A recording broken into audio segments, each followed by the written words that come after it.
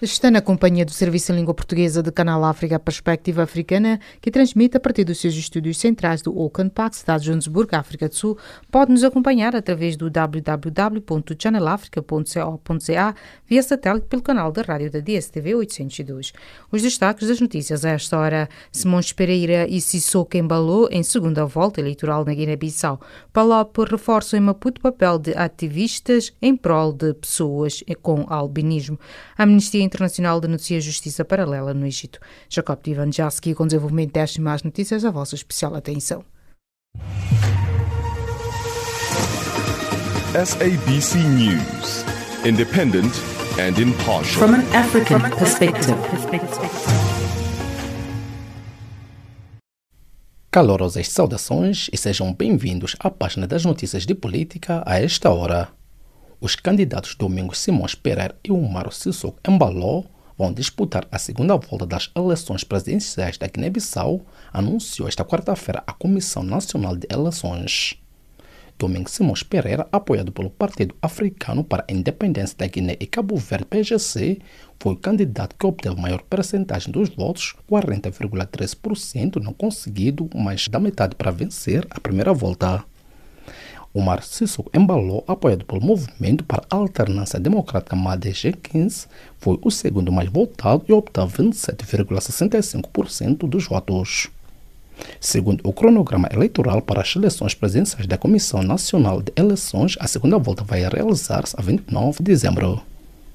Uma conferência em Maputo reúne entre esta quarta e sexta-feira 150 participantes de todos os países africanos de língua oficial portuguesa PALOP para reforçar o conhecimento sobre pessoas com albinismo, anunciou a Unesco. A iniciativa designada Conferência e Capacitação sobre Albinismo nos PALOP surge na sequência da ação desenvolvida pelo governo moçambicano e pela Unesco, que em Moçambique tem apostado na sensibilização para o tema como forma de combater a marginalização. A organização não governamental Amnistia Internacional denunciou esta quarta-feira que as autoridades egípcias estão a usar um sistema de justiça paralela para reprimir a oposição ao presidente do país, Abdel Fattah al-Sisi. A Organização de Direitos Humanos sediada no Reino Unido pediu uma comissão independente para investigar o papel da Procuradoria de Segurança do Estado, que, segundo o responsável, é parte integrante do plano repressivo do atual governo egípcio. São Tomé e Príncipe encara os ataques marítimos como a sua principal ameaça em termos de segurança e defende que a prevenção deve ser assegurada num quadro de cooperação internacional. Esterlino Gonçalves, chefe do Departamento das Organizações Regionais dos Negócios Estrangeiros de São Tomé e Príncipe, falava no âmbito da 49ª reunião do Comitê Consultivo das Nações Unidas para as Questões de Segurança na África Central, UNSAC, que decorre até sexta-feira em Luanda, Angola. A África do Sul começou a criar mais espaços para harmonizar resíduos radioativos, uma vez que a central nuclear estará lotada no próximo ano, revelou esta terça-feira a empresa sul-africana de eletricidade, Eskom. A África do Sul é o único país do continente africano que usa a energia nuclear completa de produção de eletricidade. A taxa de HIV no Ruanda é de 3% entre a população geral dos 15 e 49 anos de idade, segundo dados oficiais constantes, uma pesquisa a ser divulgada já no próximo mês. O estudo intitulado Avaliação do Impacto do HIV na População de Ruanda, cujos resultados devem ser divulgados a 2 de dezembro, foi levado a cabo pelo governo ruandês e parceiros para quantificar as novas infecções, o número de pessoas vivendo com HIV e supressão de carga viral nos adultos e nas crianças. O presidente das Ilhas Maurício, Barlene Vaipore, demitiu-se do seu posto esta terça-feira como inicialmente previsto. Entretanto, segundo fontes governamentais, os novos presidente e vice-presidente da República deverão ser nomeados durante uma sessão parlamentar prevista para a próxima segunda-feira, 2 de dezembro. Ponto final à página das notícias de política. Fique já a seguir na Voz da Maria Moçambo com a página das atualidades. A vossa especial atenção.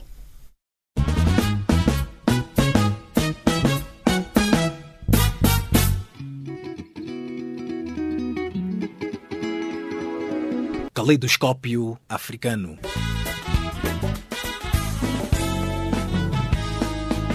O som da África para o mundo.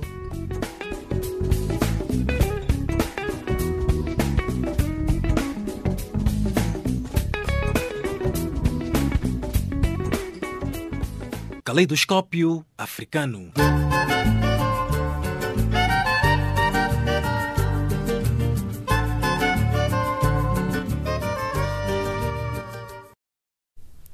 Passamos a página das atualidades do Serviço de Língua Portuguesa de Canal África.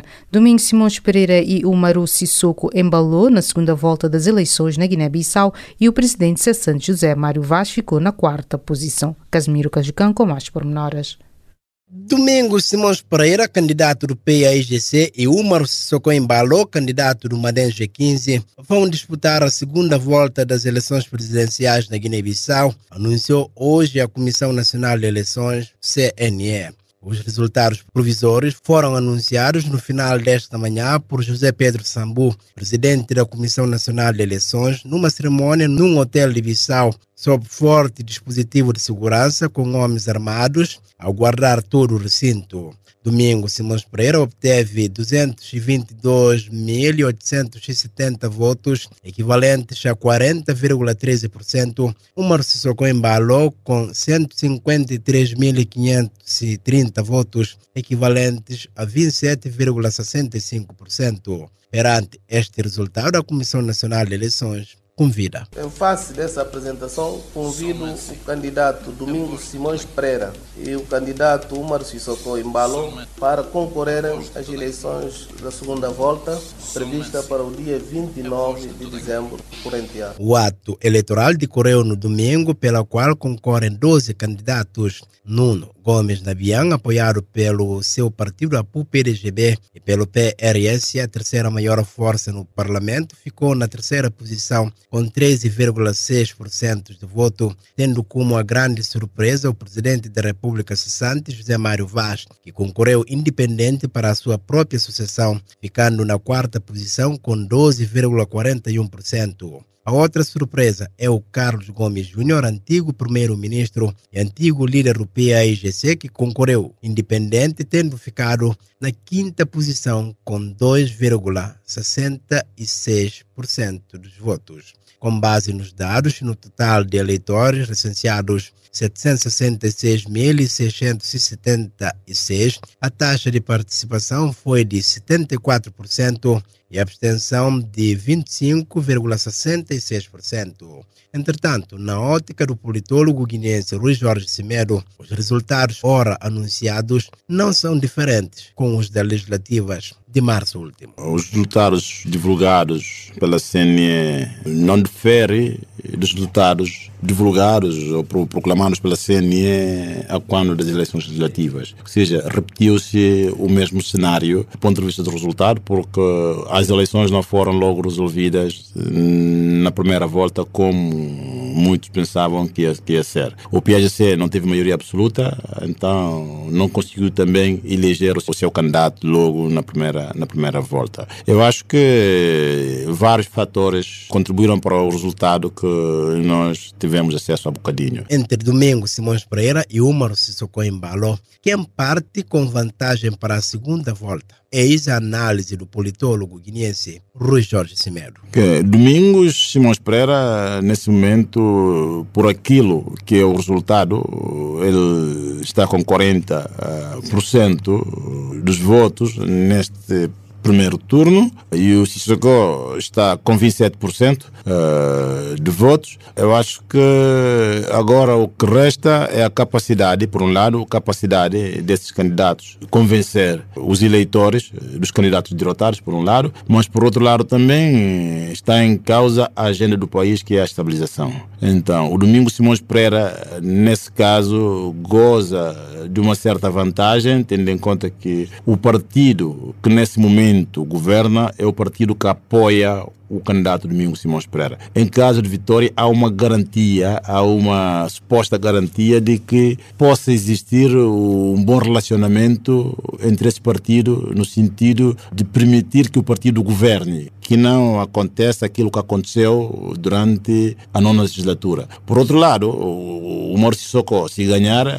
a continuidade do governo do PAGC pode estar em causa, pode estar em risco. Então, há esse elemento importante que pode também julgar nos resultados finais da segunda volta. A preocupação nesse momento é quem vai garantir a permanência do governo. Então existe uma possibilidade enorme de que essa condição pode ser garantida pelo candidato Domingos Simões Pereira, que também é o presidente do partido que lidera o governo, onde também está algumas forças políticas, sobretudo com assento parlamentar, com a exceção do MADEM G15 e o PRS, que estão na oposição. O mau desempenho de José Mário Vaz, presidente cessante, e de Carlos Gomes Júnior foi também analisado pelo Jorge. Relativamente ao presidente José Mário Vaz, que também foi candidato à sua sucessão, eu acho que ele cometeu, durante a sua magistratura, muitos erros e esse comportamento acabou por ditar o seu resultado eleitoral. Um outro aspecto, ele não conseguiu ter apoio partidário.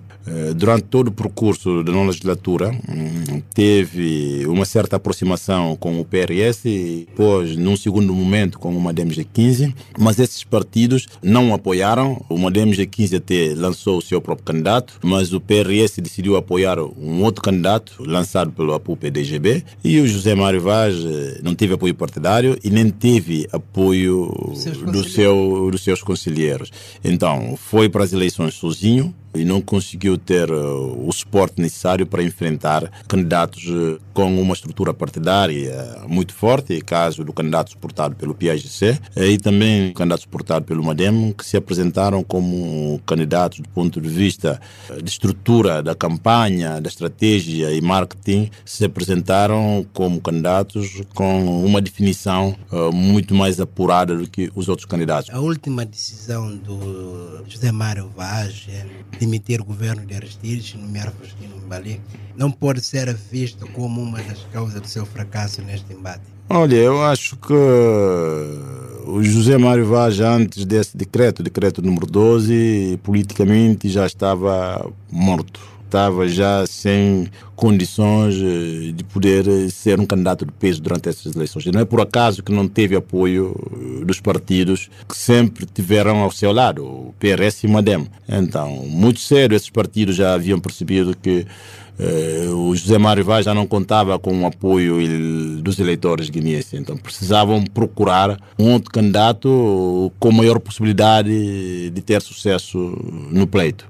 Por outro lado, o Carlos Gomes Júnior, que gozava de um prestígio político e eleitoral muito forte durante as eleições de 2012, não conseguiu ter um bom desempenho porque a sua base eleitoral coincide com a base eleitoral do candidato apoiado pelo PAGC, nesse caso, Domingos Simões Pereira. Então, o Carlos Gomes Júnior não conseguiu fazer uma leitura do ponto de vista da oportunidade, se era necessário ou não avançar. Ele não conseguiu perceber que algo mudou, agora não era o momento adequado para se avançar, mas foi empurrado e acabou por não conseguir um resultado satisfatório. Ou seja, com cerca, salvoeiro de 2% para o Carlos Gomes, que todos nós conhecemos, é preocupante. Isso mostra claramente que ele precisa repensar. Rui Jorge Cimero, politólogo guineense, analisando os resultados provisórios das eleições presidenciais de 24 de novembro. As diferentes candidaturas agendam para mais tarde os seus posicionamentos em face dos resultados divulgados pela CNE.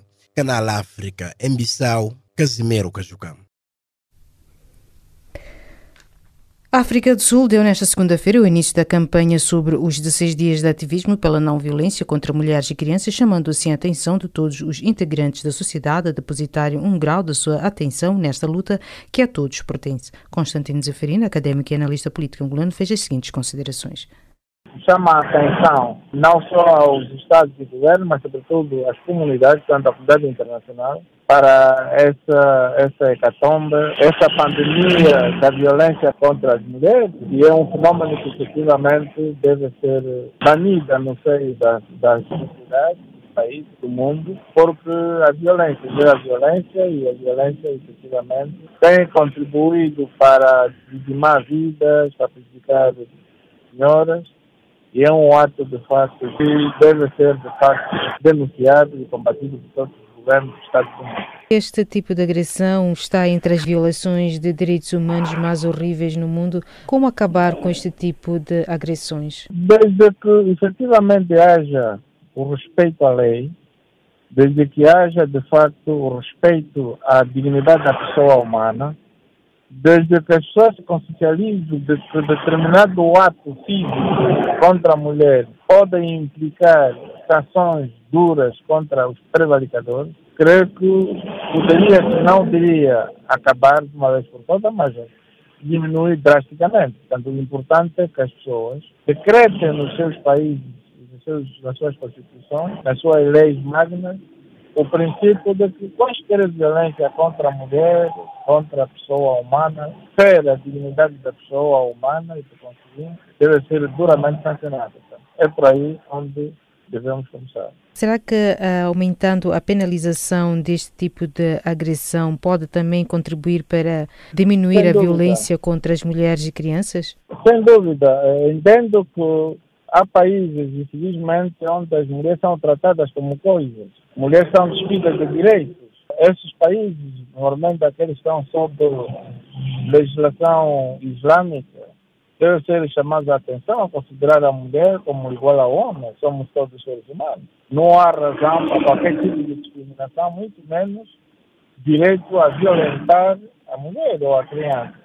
Portanto, havendo aqui órgãos supranacionais e mesmo nacionais que possam punir severamente os prevaricadores, aqueles que usam a violência contra a mulher, mas com certeza os homens terão mais receio de agir contra a mulher. É preciso proteger a pessoa humana, é preciso evitar todo tipo de violência, porque, como disse atrás, a violência gratuita, a violência que não dignifica o ser humano dotado de consciência e de senso para a sociedade de forma correta sobre todas as privadas que possam surgir. De que forma governos e a sociedade civil podem tomar medidas, posições firmes à violência contra a mulher? A sociedade civil tem um papel fundamental no sentido de não só denunciar esses atos de violência contra a mulher e contra as crianças e contra os idosos também em muitas sociedades, mas sobretudo e acima de tudo,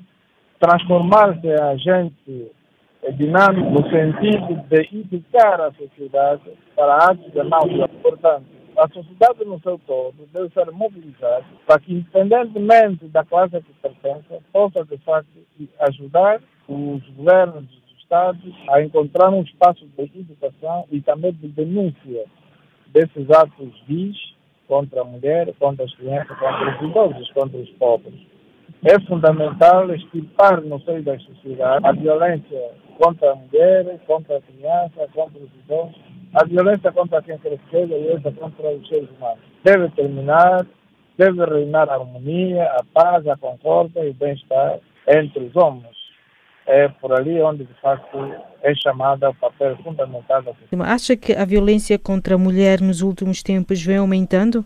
Com certeza. Ultimamente, a escala mundial, a escala planetária, a violência contra a mulher tem assumido proporções bastante alarmantes e tem estado, de facto, a criar, em alguns casos, já se constituiu, de facto, uma espécie de uma catástrofe social, de uma crise social, por quando as mulheres têm sido vítimas de todo tipo de selvageria, têm sido mortas a tiro, armas brancas, armas de fogo, têm sido espancadas, em nome de que razão, em nome de que causa.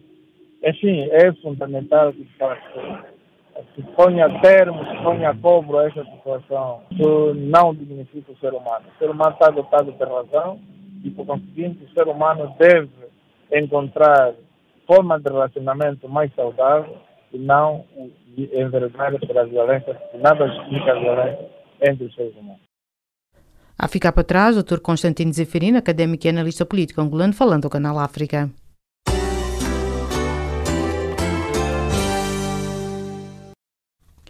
Moçambique continua a ser um dos países com maior taxa de prevalência do HIV-Sida na região da África Austral, com 2,2 milhões de pessoas infectadas pelo vírus. Ivone Paulo traz mais pormenores. E é por este motivo que os níveis de prevalência do HIV-Sida continuam preocupantes em Moçambique. O inquérito de indicadores de imunização, malária e HIV-Sida em Moçambique aponta que a taxa de prevalência do HIV no país aumentou de 11,5%, estudo realizado em 2009, para 13,2% entre a população adulta dos 15 aos 49 anos de idade. Os dados colocam o país como o quinto na lista dos que têm maior taxa de prevalência na África Austral, segundo o Conselho Nacional de Combate ao HIV-Sida. Em 2019, foram registrados 145 mil novas infecções que resultaram em várias mortes, revelou a secretária executiva adjunta do Conselho Nacional de Combate ao SIDA. Idalvina Libombo revelou que os dados de 2018 indicam ainda que o país tinha cerca de 2,2 milhões de pessoas com HIV e destas 1,2 em tratamento. Neste período foram registradas 145 mil novas infecções e a doença matou 54 mil pessoas. Os dados indicam ainda que a prevalência da doença é maior nas mulheres, com 15,4%, do que nos homens, com 10,1%. Este número de 54 mil mortos mostra que nós ainda não conseguimos, de facto, manter as pessoas em tratamento. Elas sabem que são positivas, entram, têm a possibilidade de entrar imediatamente em tratamento, mas muitas das vezes o seu percurso acaba se perdendo. Por aquilo que já dissemos, muitas das vezes o nome não é verdadeiro, muitas das vezes ela não vive ali, outras vezes é porque foi transferida por razões de trabalho ou porque os pais se transferiram para um outro local. E nós sentimos que quando há este deslocamento, nós ainda não conseguimos rastrear, saber qual é o doente X, agora está no sítio X, isso seria o ideal.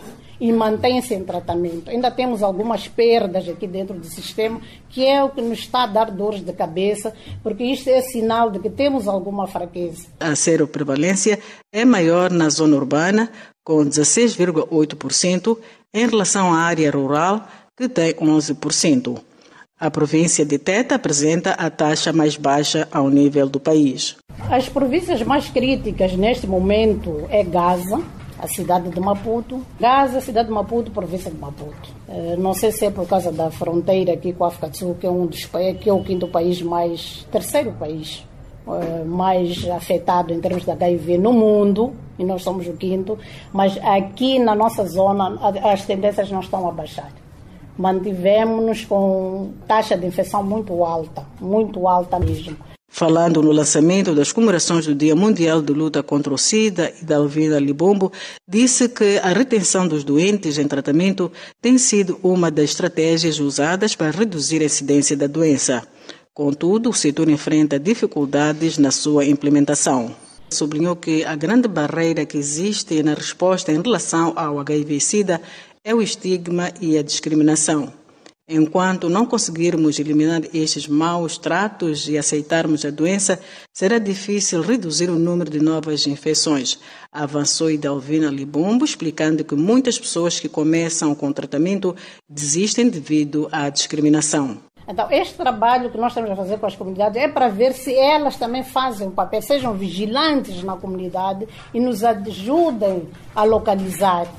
Este problema de nomes falsos ou nomes que não conferem a verdade, também esse sinal é por causa do estigma e discriminação. Porque se eu não tenho medo que as pessoas saibam que a Idalina é HIV positivo, eu não vou esconder o meu nome. Por isso temos mais de 1 milhão de pessoas em tratamento. Mas será que estamos a conseguir manter esse número em tratamento? Um tratamento contínuo, não tomar e depois desiste e depois volta quando está doente. Esse é que é o grande problema. Idalvina Libombo referiu ainda que a falta de conhecimento, o tabu, a resistência na mudança de comportamento devido a aspectos culturais são outros fatores que influenciam no aumento do HIV-Sida no país. Isto acontece numa altura em que cobranças ilícitas e demora no atendimento hospitalar são alguns dos problemas de que a população se queixa com frequência, situação esta que compromete a estratégia de melhoria de qualidade e humanização dos cuidados de saúde. A ministra moçambicana da Saúde, Nazira Abdullah, reconhece os problemas e considera longo o caminho para resolvê-los. É necessário melhorarmos a nossa coordenação e a comunicação entre os diferentes intervenientes, os provedores da saúde, o provedor versus o utente, os seus familiares, que é muito importante, e a comunidade. E é necessário aumentar a participação dos nossos utentes, dos funcionários, na gestão da qualidade dos serviços de saúde. Estamos certos que não basta aprovarmos projetos e estratégias de melhoria de qualidade. As instituições de saúde, através das suas lideranças, por isso estão aqui os diretores dos hospitais, devem comprometer-se em criar um ambiente favorável para a implementação de práticas de excelência através da formação e motivação dos recursos humanos, melhorando a comunicação. No país, as comemorações do 1º de dezembro, Dia Mundial de Luta contra o SIDA, serão marcadas por casamentos coletivos de pessoas que vivem com a doença, marchas, homenagem a pessoas que perderam a vida por causa da enfermidade, entre outras atividades de consciencialização sobre a mesma. Da Beira, no centro de Moçambique, Ivone Paulo, para a Canal África. As Nações Unidas admitiram nesta terça-feira que estão a enfrentar problemas no controle da situação no nordeste da República Democrática do Congo, que esta semana tem sido palco de violentos protestos contra a missão desta organização no país. José Francisco Pravia, professor catedrático português, elaborou. Bom, sabe que por trás dessa situação há aí um outro contexto que é preciso, portanto, referir para que os nossos rádio-ouvintes também conheçam a verdadeira natureza da situação, e que é a seguinte. Como sabe, despoltou-se há algum tempo um surto de ébola precisamente nessa região da República Democrática do Congo. E as Nações Unidas enviaram para lá técnicos, missão técnica da Organização Mundial de Saúde e não só, de modo a controlar precisamente a propagação dessa doença, que, como se sabe, é altamente contagiosa e pode ter repercussões absolutamente devastadoras caso não seja controlada. Lembre-se até do que é que aconteceu quando ela se deflagrou na região ocidental de África, nomeadamente na Libéria, na Serra Leoa e na Costa do Marfim, e o que é que aconteceu nessa altura. Bom, neste momento há um surto, como disse, na RDC, e o que tem acontecido é que, por motivos que têm a ver com tradições culturais, locais, os técnicos da OMS, da Organização Mundial de Saúde, têm sido perseguidos pelas populações locais que não aceitam os conselhos que estes dão, nomeadamente nos conselhos que têm a ver com a higiene, na tentativa de conter a doença, nas vacinações que são necessárias fazer, etc. E, portanto, digamos que parece que essas pessoas são instigadas por forças que não se sabe exatamente quais são, no sentido de hostilizar e até com violência esses técnicos da OMS. E essa missão que referiu agora mesmo, de alguma maneira, também está ligada a isso, porque tem como também prioridade proteger precisamente esses técnicos médicos, enfermeiros, enfim, pessoal de saúde qualificado que está com essa função. E, portanto, uma das razões que tem levado a este antagonismo entre as populações locais e as missões das Nações Unidas tem sido esta. O que para nós, que estamos aqui de fora, nos parece uma coisa absolutamente absurda, dado que eles estão lá precisamente para evitar que esta doença, que tem uma taxa de mortalidade enorme e uma taxa de propagação também muito violenta, se espalhe. Mas, infelizmente, é isto que está a acontecer neste momento nessa região do Congo. Professor, que leitura faz em torno do desempenho da MONUSCO ou então dos capacetes azuis nesta região do país? Eles, neste momento, enfim, digamos que atendo-me apenas a esta questão da saúde pública e do ébola, que não é propriamente uma questão menor, eu tenho feito o seu papel. Agora, repare que nós já falámos desta região do Kivu e da região do Nordeste do Congo há muito tempo. É uma região que está permanentemente em ebulição. É preciso dizê-lo com toda a frontalidade que existem interesses por parte de países que são vizinhos do Congo, nomeadamente o Burundi, o Ruanda e o Uganda, na desestabilização do Congo. É preciso dizê-lo claramente. E, portanto, essa região, que é uma região que está muito longe de Kinshasa, onde não chegam, digamos assim, a soberania do Estado, se quiser, e que tem uma permanente violência e agitação, é uma região que os países que eu mencionei têm interesse em que, de facto, viva nesta permanente conflitualidade, porque existem afinidades étnicas, interesses ligados à exploração mineira, enfim, todo um conjunto de interesses que fazem com que, infelizmente, para essas populações e para a República Democrática do Congo, essa região seja um permanente foco de instabilidade. E olhando para a durabilidade desta missão da MONUSCO, o histórico político congolês e as mais recentes mudanças na liderança deste país africano com a subida ao poder de Félix Tshisekedi, o que estaria realmente a falhar na estabilidade política e unificação do povo congolês? Bom, o que estaria a falhar é o que sempre falhou desde o início, desde a independência, não é? Desde 1960, ano em que o Congo se tornou independente, aqui alguma coisa falha, porque nunca houve um período de paz e estabilidade naquele país. E, portanto, já falámos também muitas vezes sobre o Congo e o problema do Congo, etc. Provavelmente o Congo é um país grande demais. Provavelmente, não sei, teria que haver uma solução qualquer, que eu não sei qual é, com toda a franqueza, de modo a que a situação pudesse melhorar. Eventualmente uma redistribuição. É evidente que isto não se pode falar a um congolês, não se pode sequer mencionar uma hipótese como esta que eu estou agora aqui a aventar. Mas o Congo nunca teve um momento de paz. O Congo é um país riquíssimo em minerais e esse é talvez também um dos seus problemas, infelizmente. É a tal história da maldição dos recursos naturais, porque há enormes cobiças dos países vizinhos, de países extracontinentais, de interesses ligados a companhias mineiras, de interesses financeiros, interesses de toda a ordem que lhes interessa que o Congo viva nesta permanente instabilidade, de modo a que eles possam retirar os maiores benefícios e explorar os recursos que o Congo tem em grande abundância em seu próprio proveito e não em proveito do povo congolês como devia ser. Mas, infelizmente, é esta a realidade que nós assistimos desde sempre. E, portanto, pergunta-me qual seria a solução. Provavelmente não há solução. Quer dizer, não consigo imaginar uma solução que consiga devolver o Congo aos congoleses e agora, de repente, o Congo tornar-se um país estável e próspero, coisa que nem na minha mais delirante imaginação eu consigo imaginar. Portanto, eventualmente, uma partição do Congo. Não seria este o momento oportuno para o fortalecimento das forças militares congolesas e regionais e, consequentemente, a retirada dos capacetes azuis da RDC? Esse momento seria agora e desde sempre, não é? Só que não se consegue fazer isso. Isso é aquilo que se chama em inglês um wishful thinking. Ou seja, eu gostaria que fosse assim, mas não é. A realidade não é assim. E, portanto, como fazer um exército unificado congolês se nunca se conseguiu fazer isso nestes 50 ou mais anos que o Congo tem de independência? A ficar para trás, José Francisco Pavia, professor catedrático português, falando ao Canal África. Já a seguir fica com Jacob Tivani com a recapitulação das notícias de política. SABC News. Independent and impartial. From an African perspective. A vossa especial atenção à recapitulação das notícias de política a esta hora. Os candidatos Domingos Simões Pereira e Umar Sissoko Embalo vão disputar a segunda volta das eleições presidenciais da Guiné-Bissau, anunciou esta quarta-feira a Comissão Nacional de Eleições. Uma conferência em Maputo reúne entre quarta e sexta-feira 150 participantes de todos os países africanos de língua oficial portuguesa PALOP para reforçar o conhecimento sobre pessoas com albinismo, anunciou a Unesco.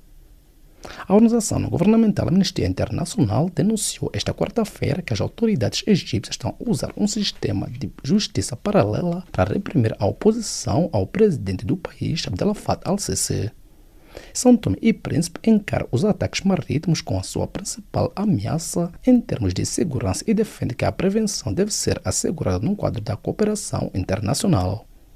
A África do Sul começou a criar um espaço para armazenar resíduos radioativos, uma vez que a central nuclear estará lotada no próximo ano, revelou esta terça-feira a empresa sul-africana de eletricidade, Eskom. Ponto final à recapitulação das notícias de política. Fique já a seguir com uma remoção na continuidade da página das atualidades. A vossa especial atenção. SABC News. Independent and impartial. From an African perspective.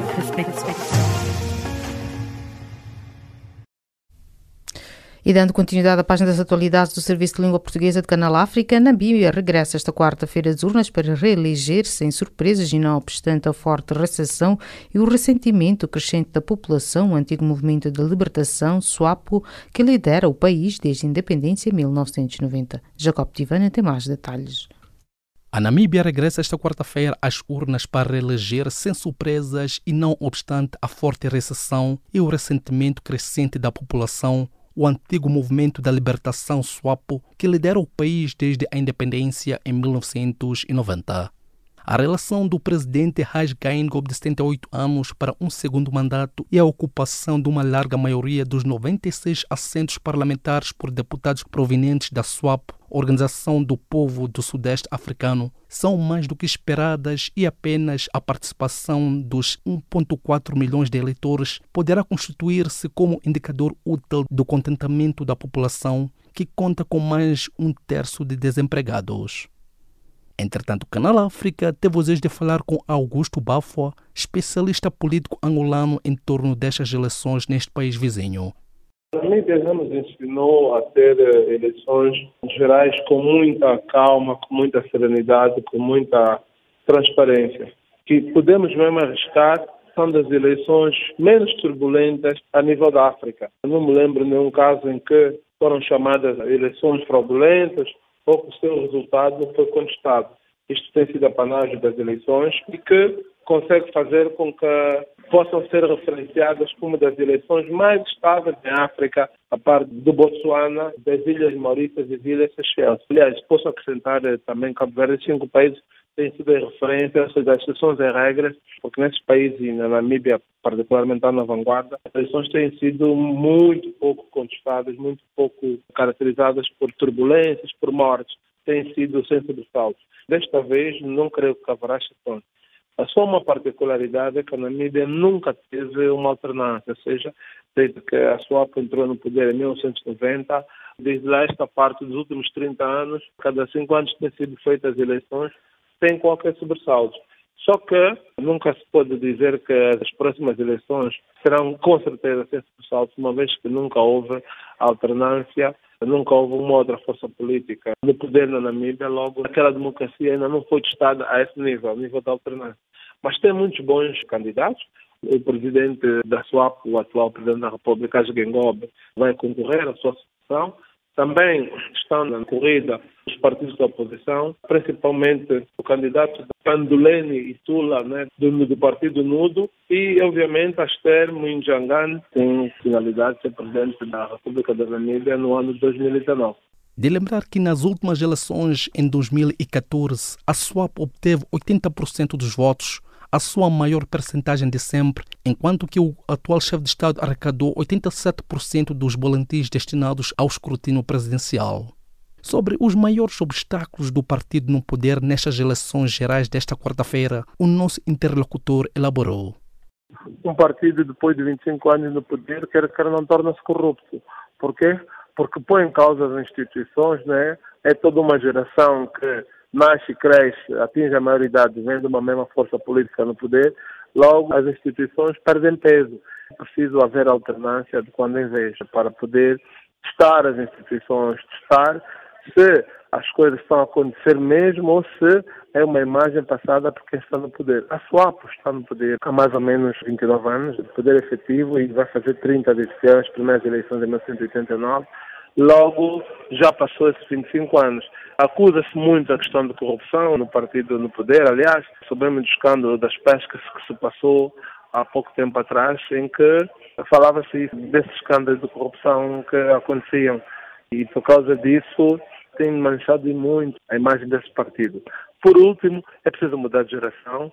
A SWAPO ainda não conseguiu largar dos combatentes pela liberdade, dos independentistas, nesse caso a geração de Sanyoma, a geração de Ifikepunha, Lucas Pohamba, a geração do próprio Hage Geingob.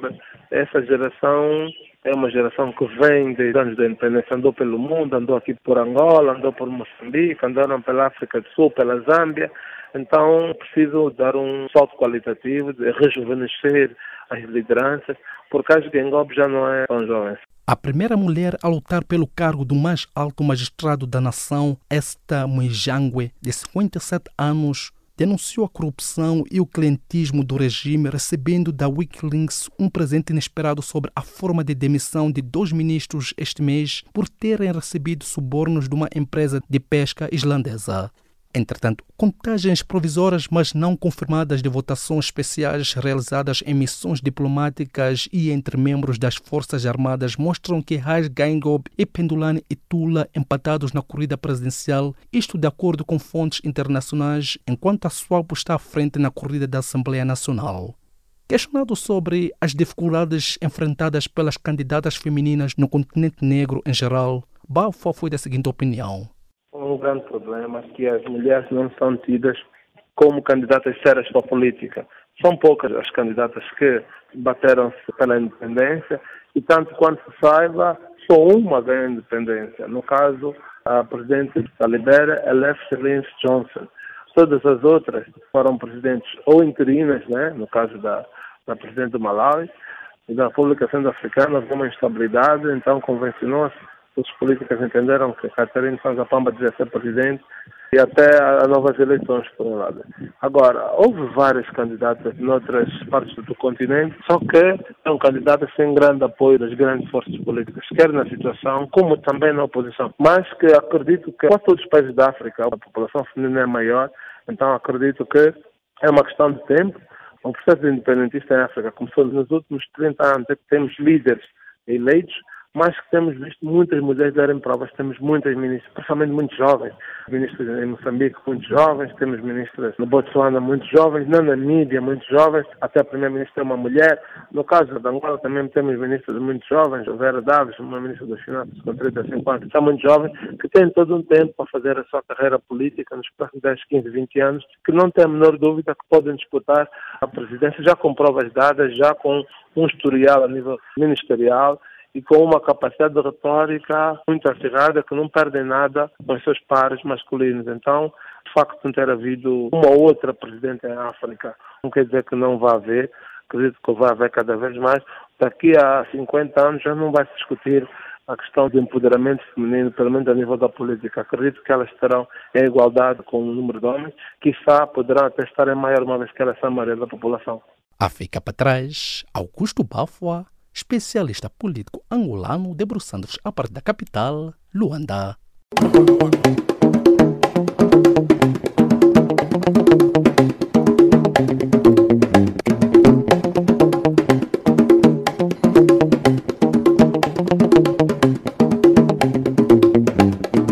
A vossa especial atenção à página de cultura do Serviço de Língua Portuguesa de Canal África. Pela terceira vez consecutiva, realiza-se mais uma gala Cabo Verde de sucesso. O evento, que visa homenagear personalidades cabo-verdianas de sucesso em África, terá lugar este ano em Dakar, no próximo dia 7 de dezembro. A solenidade, que é promovido pelo Governo de Cabo Verde com o patrocínio da Presidência da República, tem como objetivo celebrar, promover e distinguir a diáspora cabo-verdiana de sucesso em África, bem como promover Cabo Verde para além das fronteiras, contribuindo para que a nação assegure o seu lugar no mundo e vença os desafios que se lhe impõem. O livro intitulado Heroínas da Dignidade, de autoria da jornalista angolana Flor Bela Malaquias, lançado esta terça-feira em Luanda, homenageia as mulheres sofridas da Jamba, antigo bastião da UNITA na época do conflito armado em Angola. Flor Bela Malaquias, que falava na cerimônia da apresentação do livro, disse retratar de uma forma clarividente, desnuda em boa parte, a complexa personalidade de Jonas Savimbi, líder fundador da UNITA, que durante longos anos submeteu ao tratamento desumano muitas pessoas, principalmente mulheres na Jamba. A escolha da norte-americana Elizabeth Bishop como autora homenageada da Festa Literária Internacional de Paraty Filipe de 2020 está a gerar controvérsias entre vários escritores por esta ter apoiado o golpe militar brasileiro de 1964. Bishop será a primeira autora estrangeira homenageada pela Filipe desde a sua criação em 2003, porém a opinião da direção da Filipe não é partilhada por muitos autores brasileiros que consideram que a norte-americana era uma forte crítica do Brasil e dos brasileiros. O filme brasileiro especial de Natal, Se Beber Não Ceie, uma história escrita e criada pelo ator Fábio Porchat, gira em torno de 12 apóstolos após a última ceia com muito álcool à mistura, quando os discípulos ressacados percebem que perderam Jesus Cristo. A telenovela portuguesa Vidas Opostas produzida pela SP Televisão e exibida na SIC, estava entre os nomeados aos prémios da televisão Emmy Internacional, cujo vencedor da categoria telenovela foi a produção colombiana La Reina del Flow. O filme O Irlandês, do realizador Martin Scorsese, estreia-se nesta quarta-feira na plataforma de streaming Netflix, a par da exibição em sala em alguns países. O Irlandês junta Al Pacino, Robert De Niro e Joe Pesci e é descrito como um épico solenemente operático sobre crime organizado com 3 horas e meia de duração que Martin Scorsese rodou com produção da Netflix graças a um orçamento de 159 milhões de dólares. O filme parte de um caso real investigado pela polícia norte-americana sobre o desaparecimento em 1975 de Jimmy Hoffa, líder do sindicato dos camionistas norte-americanos, tendo a autoria do crime sido atribuída a Frank Sheeran, a quem chamavam de o irlandês, com ligações à máfia. 2 redes de cinema britânico retiraram de cartaz o filme Blue Story sobre a guerra das gangues em Londres depois que confrontos violentos foram registrados após uma exibição no sábado em um cinema de Birmingham, cidade da Inglaterra. Grupos de jovens, alguns armados com facões, entraram em confrontos no sábado à noite no cinema de Star City, em Birmingham. 6 deles, incluindo um adolescente de 13 anos, foram presos e 7 policiais ficaram feridos. Após esse conflito, o grupo VUI, que opera o Star City, anunciou que não exibirá mais o filme em seus 91 cinemas do Reino Unido e na Irlanda. Um grupo de ladrões entrou no Museu Grüne em Dresden, na Alemanha, na madrugada desta segunda-feira e levou um tesouro avaliado em cerca de 1.000 milhões de euros. De acordo com o jornal alemão Bild, os ladrões conseguiram desligar o fornecimento de eletricidade do museu pelas 5 horas da madrugada antes de entrarem por uma janela. Os assaltantes terão levado várias joias, diamantes e pedras preciosas. Posteriormente, colocaram-se em fuga e estão em parte incertos. As autoridades investigam agora o assalto de forma a localizar e deter os assaltantes. E desta colocamos o ponto final à página de Cultura do Serviço de Língua Portuguesa de Canal África.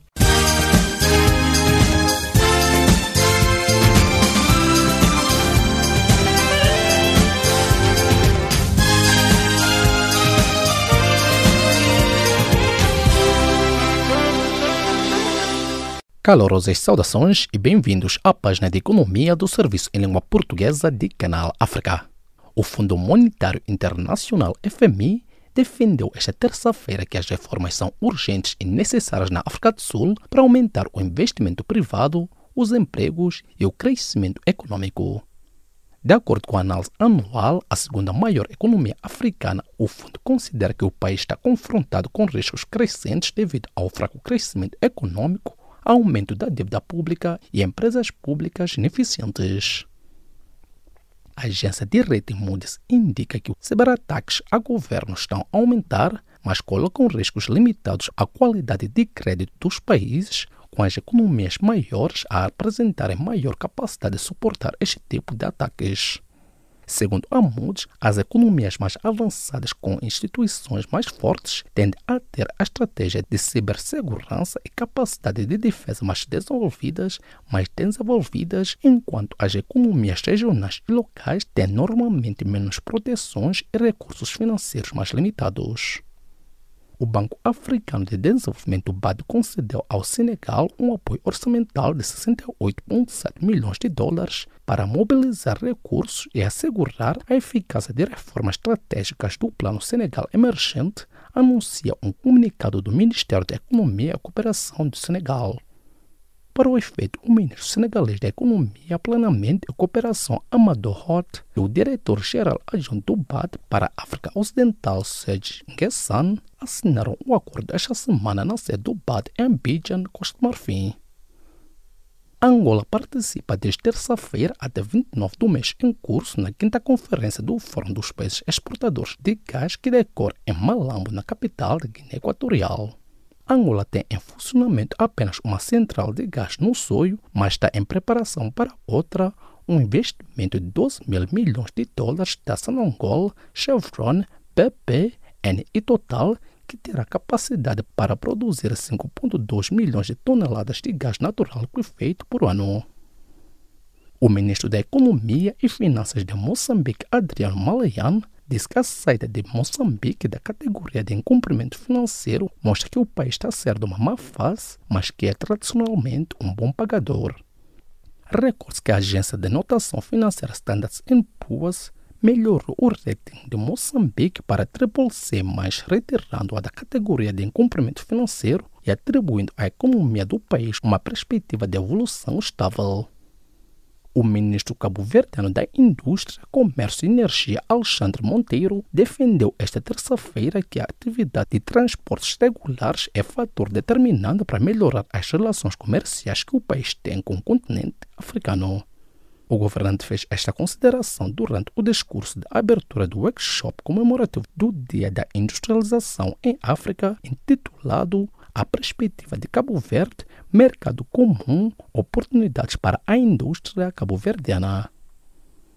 Os lucros da indústria da China caíram 9,9% em outubro em termos homólogos, refletindo a queda nos preços de fábrica e desaceleração na produção e vendas numa altura de disputas comerciais com os Estados Unidos.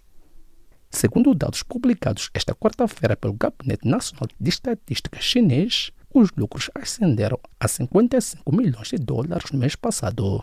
Entretanto, a queda em outubro é superior à registrada em setembro de 5,3% também em termos homólogos. Ponto final à página de economia do Serviço em Língua Portuguesa de Canal África.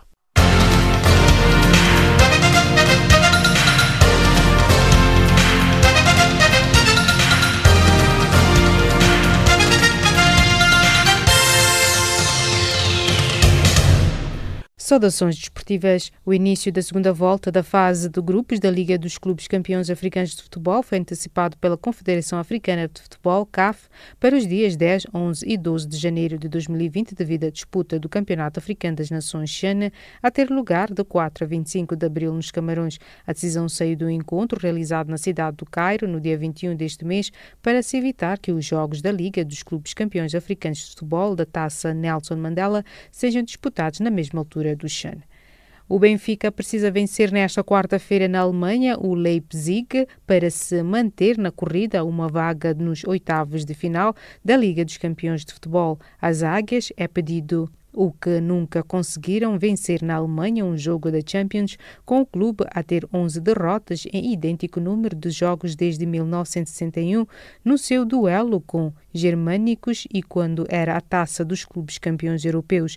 Nesta quarta-feira, na quinta jornada do Grupo G, ao Benfica só interessa vencer, mas a equipa de Bruno Lage tem tido desempenho sofrível na prova milionária com 3 derrotas em 4 jogos, apenas vencendo em casa o Lyon pela margem mínima de 2-1.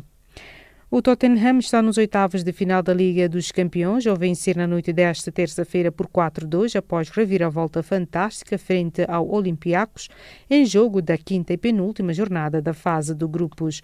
Num duelo entre treinadores portugueses, a equipa de Pedro Martins esteve a ganhar por 2-0 em Londres, mas os londrinos deram a volta e venceram por 4-2 com 3 golos no segundo tempo. Este jogo assinalava o regresso de José Mourinho à Liga dos Campeões quase um ano depois. O técnico, que conquistou a prova em 2 ocasiões ao serviço do FC Porto e do Inter Milão, persegue o sonho de uma terceira Champions.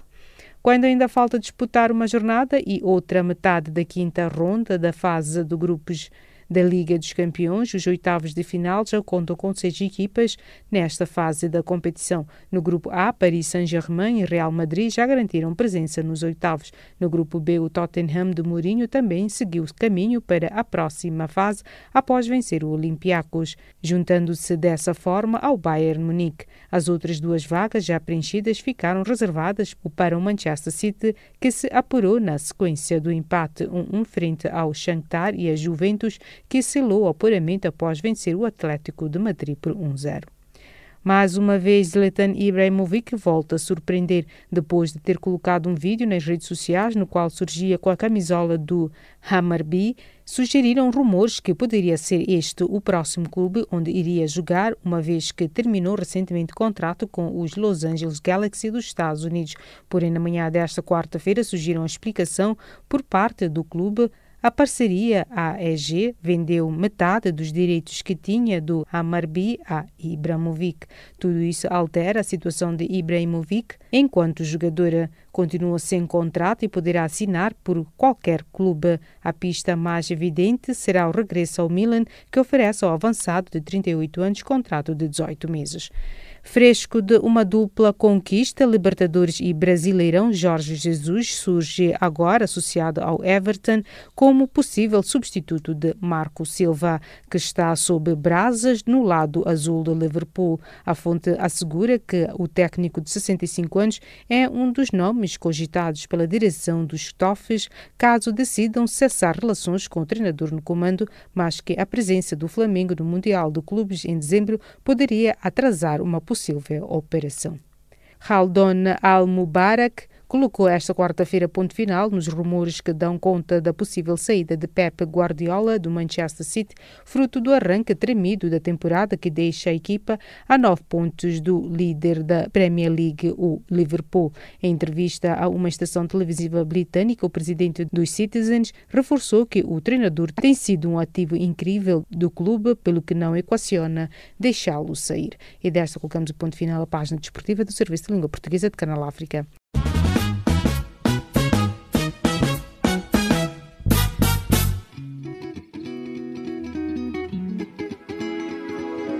Caleidoscópio africano.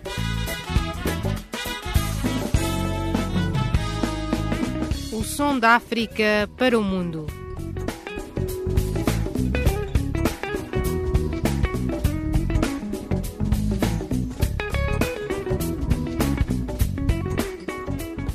Caleidoscópio africano.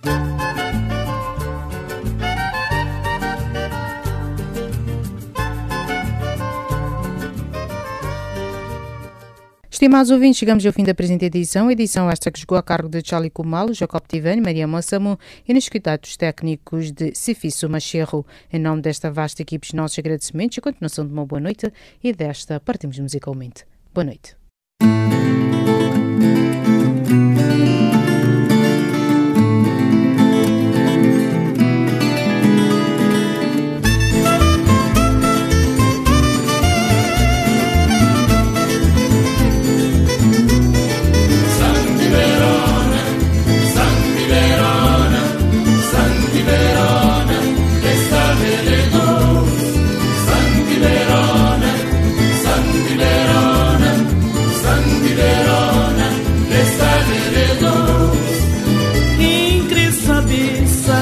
Nesse sol, tava apanhando lá na fundiladeira.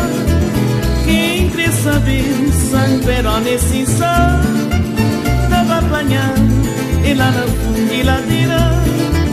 Sangue Verona, sangue Verona, sangue Verona, ele sabe, ele doce.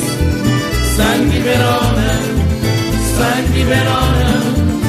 Sangue Verona, ele sabe, ele doce. Se vou cochar lá na fundiladeira, bota culpa aí que faz escoladeira. Se vou cochar lá na fundiladeira, bota culpa aí que faz escoladeira.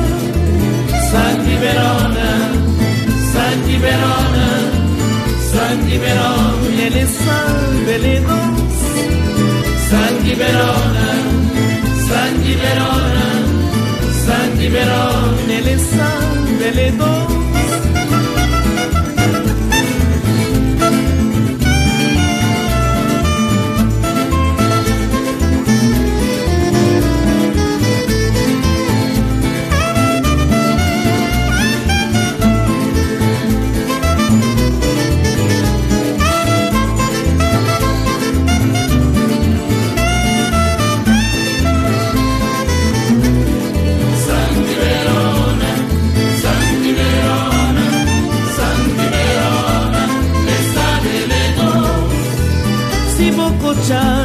Lá na fundiladeira, bota culpa aí que faz escoladeira. Se vou cochar lá na fundiladeira, bota culpa aí que faz escoladeira. Santi Verona, Santi Verona, Santi Verona, le salve le dos. Santi Verona, Santi Verona, Santi Verona, le salve le dos. Santi Verona, Santi Verona, Santi Verona, le salve le dos. Santi Verona, Santi Verona, Santi Verona.